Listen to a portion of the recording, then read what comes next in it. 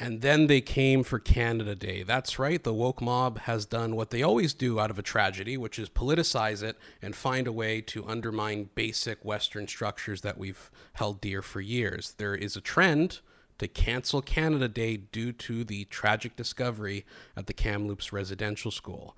And today I'm speaking to someone who is against canceling Canada Day, and he's someone who has a really good understanding of Canadian history, far better than myself. That is Aaron Gunn. He's a conservative commentator, very popular on Facebook, and I'm happy to call him a friend. So he's back today again. I've had him on before. He's back today to talk about canceling Canada Day. Spoiler alert, bad idea. We don't want to cancel Canada Day. I hope you enjoy our discussion. I know you will. Please like and subscribe. Don't forget to do so. And let me know your thoughts. I'm Angelo Isidoro, and this is Cancel This. Aaron, welcome back. It's good to be back, Angelo. Well, before we begin, I should note that out of all the guests I've had, Jordan Peterson, Gad Saad, Brett Weinstein, Deborah So, you are the only guest to come on twice on Cancel This. So first, how do you feel about that? Well, I wish I could be happier about it, but of course I know what we're going to be chatting about today. So I think I'm back for the wrong reasons with regard to the state of the country and the state of our culture and society right now. But always happy to shed light on some of these issues with you. Yeah, well, I'm grossly uneducated in a lot of these issues. To recap, British Columbia is sort of your political playground, and obviously there was a terrible discovery of 215 Indigenous children that were, either killed or we don't know how they died, but they were at a Kamloops residential school some time ago. And this has started a dialogue in the country, which is another way of just saying that it's being politicized. And we are now in the midst of not only seeing statues come down again, as they do every summer now, apparently, but we're also having a discussion, if you want to call it a discussion. Rather, we're having a woke mob coming after Canada Day. Cancel Canada Day is now trending on Twitter, at least it was today. So we are on the midst of something really big. I mean, Victoria has already canceled Canada Day. So we'll see if other cities follow, if they want to out-woke each other. But this is the situation we're in. And when I think of someone who understands Canadian history and understands the importance of these things, I think of you because you just get it. I'm an immigrant. I come from an immigrant background. You are very patriotic and you understand Canadian issues. So I want to get your take with this whole situation. I don't know where you can start, but it's a shit show. Yeah, well, I think this is kind of the natural conclusion of something that I've seen coming for a while. When you see them go after the statues, they target specifically John A. Macdonald. Why do they do that? Not because John A. Macdonald had any particular hand in a particular policy. I mean, if you want to talk about residential schools, they started way before John A. Macdonald. They continued long after. But their specific focus is on him because he's the founder of the country.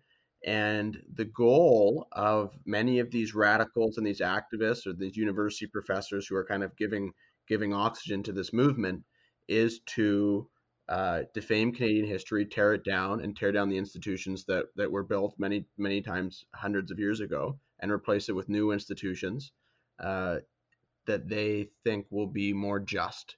And it all stems from the same kind of postmodernist stuff that I'm sure many of your other guests have talked about. And it is clear that that's what they're trying to do. And cancel Canada Day is the perfect. I mean, they've determined and they've figured out that it's very hard to argue to tear down the past of a nation and the institutions of a nation without first making the individuals in that country dislike their own past history and just with the general culture of patriotism, which obviously still permeates Canadian society. Yeah, it's a pretty good slogan, isn't it? Right? Like, cancel Canada Day is a lot better than decapitate Sir John A. Macdonald.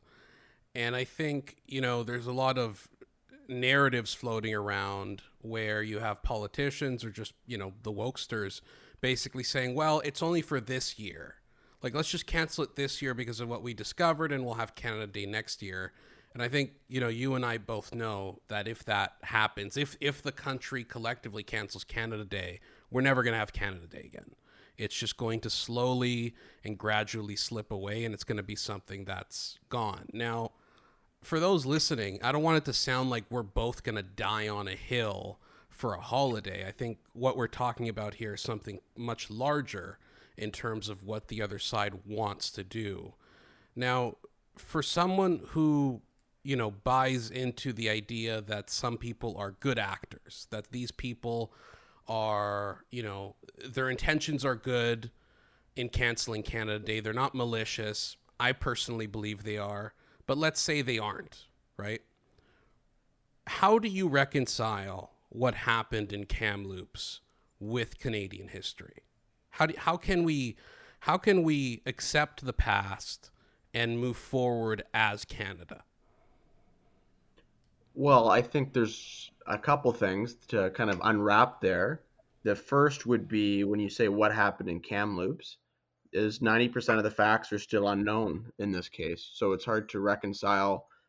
It's hard to reconcile what is still primarily innuendo uh, with Canadian history. So I think that's the first part. I mean, if you look at I don't like making wild speculations because I'd criticize others for doing the same. But for sure, if you studied that part of Canadian history, you would know that most, if not all, of those individuals that are buried there probably died from diseases.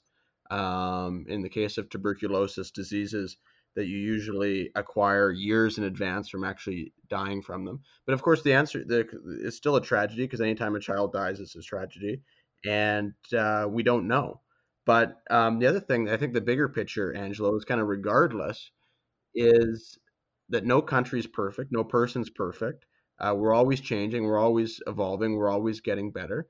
And that's not a reason to not celebrate your past and how far you've come. You look in Canada, this is arguably the greatest country in the world. It's full of opportunity, it's full of uh, pathways for success. Millions of people have come from all over the world, every ethnicity, religion, creed, skin color, you name it, have come here, stayed, found success. And you can't say that about almost any other place in the world. So the fact that we're not perfect is not a reason not to be proud of being Canadian. And I think you look back at our history as well. I mean, this is a country that served as the arsenal for democracy through two world wars. This is a country that, you know, the founding of the nation, which usually involve campaigns of conquest and bloodshed, was accomplished primarily through compromise and negotiation. So I think there is lots to love about this country and its history and how far we've come today. And I don't think the fact that that we're not perfect should get in the way of that. So then what would you say? This is me playing devil's advocate because you and I basically agree on like 99% of things. So this is me as well, actually, no, I was going to say this is me as an indigenous person, but I don't want to. Let's pretend. Let's pretend an indigenous person walks up to you and says, "Look, I hear what you're saying, but it hurts me and my people to celebrate a country that, killed my ancestors and abused us and treated us terribly. How can I reconcile the pain that my people have felt with the apparent pride we should have in this country?" Well, I think there's a couple things to unwrap there. The first is that there is, and one of the things that these activists are capitalizing on is the profound ignorance of most Canadians of their own history. I know JJ McCullough, I think we were chatting earlier, had a tweet that encapsulated this perfectly. Can't remember exactly what it said, but it's basically that most Canadians are debating these different historical figures after Googling them 5 minutes earlier. And so I think that's a big challenge, and that's a big challenge for all Canadians, indigenous or not. It's a profound amount of misinformation. The truth is that many of the challenges faced by Indigenous communities um, predate predate John A. Macdonald, certainly. And when you want to talk about colonialism, I mean, colonialism, if you in the context of history, was an inevitability. I mean, if the British didn't come to North America, somebody else would have come to. I mean, France was here already. Spain was here in different areas already, and so that was the case. And since Canada was founded in 1867, I think we've done as good a job as any other country in the world of being tolerant and creating a place where people can come and succeed and raise their families. And we've been far from perfect, but that seems to be the quote that I'm looking at it is activists are trying to get people to see the glass as 50% empty when in reality it's 95% full. So there is a matter of perspective and optics, but there's also a huge level of misinformation that's being thrown into the mix as well. And look, 100 years from now, 200 years from now, how are we going to look? Are we going to look perfect? Probably not, because we keep moving as a society forward into the future and improving and reflecting on our mistakes and getting better. So are we going to tear down all of our past of everything that we're doing now in the future? I don't think so. And I think it's gotten to a point of ridiculousness where the next thing is they're going to be going around house to house trying to get us to tear portraits down of our own grandparents because they didn't meet some kind of magical moral standard that we've reached in the last half decade that wasn't apparently obvious to people growing up 100 or 80 years ago. Yeah, well, I certainly don't want to see my statue torn down. I think that would be just tragic for the country. But, you raise a good point, which is that it's all comparative. That essentially, without sounding hyperbolic, Canada probably is the most liberal, the most tolerant, the most open and free country on earth, right? It doesn't make us perfect, but the fact is that right now, while we're talking about our past and what we've done to certain ethnic groups in the past, ethnic groups in China are being sent to detainment camps and are being, genocided out of history. So it is essentially all comparative, especially when, you just look at the rest of the world. And again, that doesn't mean we're perfect, far from it, but it makes you wonder to what degree are these activists trying to throw the baby out with the bathwater, where they want to deconstruct what the West is and build up some kind of cultural Marxist replacement. I mean, cancel Canada Day. As you know, Victoria passed a motion, the city of Victoria, which is the capital of BC, passed a motion to cancel it. Now, I know the mayor of Victoria is a good friend of yours. She's not, is she? You've had essentially a past in relation to Victoria, in relation to Sir John A. Macdonald. Isn't that really like one of your biggest early advocacies? Wasn't that one of them that you, for Yeah, those listening, there's a statue of Sir John A. Macdonald in Victoria that was taken down. they tore it down out of nowhere in the summer of 2018. That caused a huge uproar. It really kickstarted this entire movement. If you've seen everything that came afterwards in Regina and Montreal, in Charlottetown now, and uh, another place there in southern Ontario, close to London. So it all kickstarted here in Victoria, and it's about perpetuating this myth that John A. Macdonald was responsible for all of the ills that are now found in society, everything that happened with residential schools. But really, what they're looking to do, you've made the perfect point there, is deconstruct Canada, and that's what they're trying to do. And John A. Macdonald did the incredible feat of bringing these provinces together, these different colonies at the time together into a country north of the United States that really had no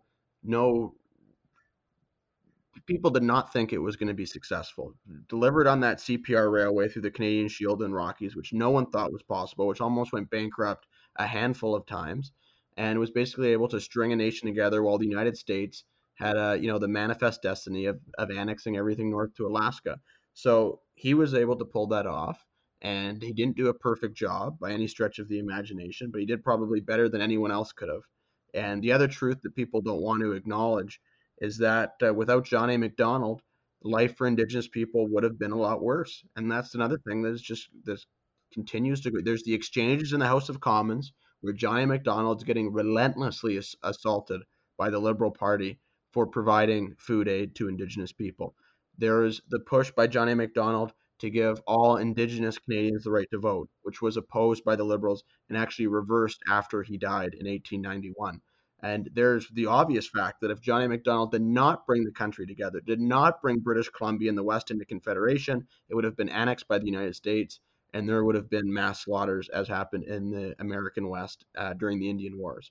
So I think, yeah, I mean, it's, yeah, as you pointed out, it's an issue that is very close to my heart, because I do not like seeing history being misrep- misrepresented. I do not like seeing individuals who being attacked and slandered who are dead and unable to defend themselves. And I especially don't like it because I know it's being done with an ulterior motive to deconstruct this country and its institutions by trying to remove the foundations for which Canadian patriotism derive its meaning and reason for existence from. Yeah, well, it's really well said, especially the point about the annexation, which is the funny, nuanced reality, which is that were it not for Sir John A. Macdonald, were it not for that railroad being pushed to the west, and, you know, I think it's not even in dispute that that was really him pushing for that. Canada most likely would have been annexed by the United States. And we wouldn't even be sitting here talking about Canada Day or the Kamloops Residential School because Indigenous people would have been wiped out as they were in the Manifest Destiny in the US. So that's really the nuance that isn't being applied here. But as you said, these activists are acting maliciously. It's not really a question of applying nuance. It's a question of deconstructing. So, I mean, here's the question is Canada Day going to be canceled? Do you think Canada Day, this movement to cancel Canada Day, is going to be successful? I think it depends on who rises to oppose the attempts by these radicals to do just that. I think they're making traction. They're clearly getting traction. I do not think they have anywhere near to a majority support in this country. I think they're going to find a very uphill battle on this because Canadian patriotism is reasonably well ingrained in our culture. But the problem right now is we have too many people. You can call them, I don't even like calling them conservatives because I think most level headed liberals would agree the same thing, who are too scared to fight back or too, they don't have, these activists don't have the numbers, but they have the passion, they have the energy, and they have the ideological commitment to carry on this fight to the end.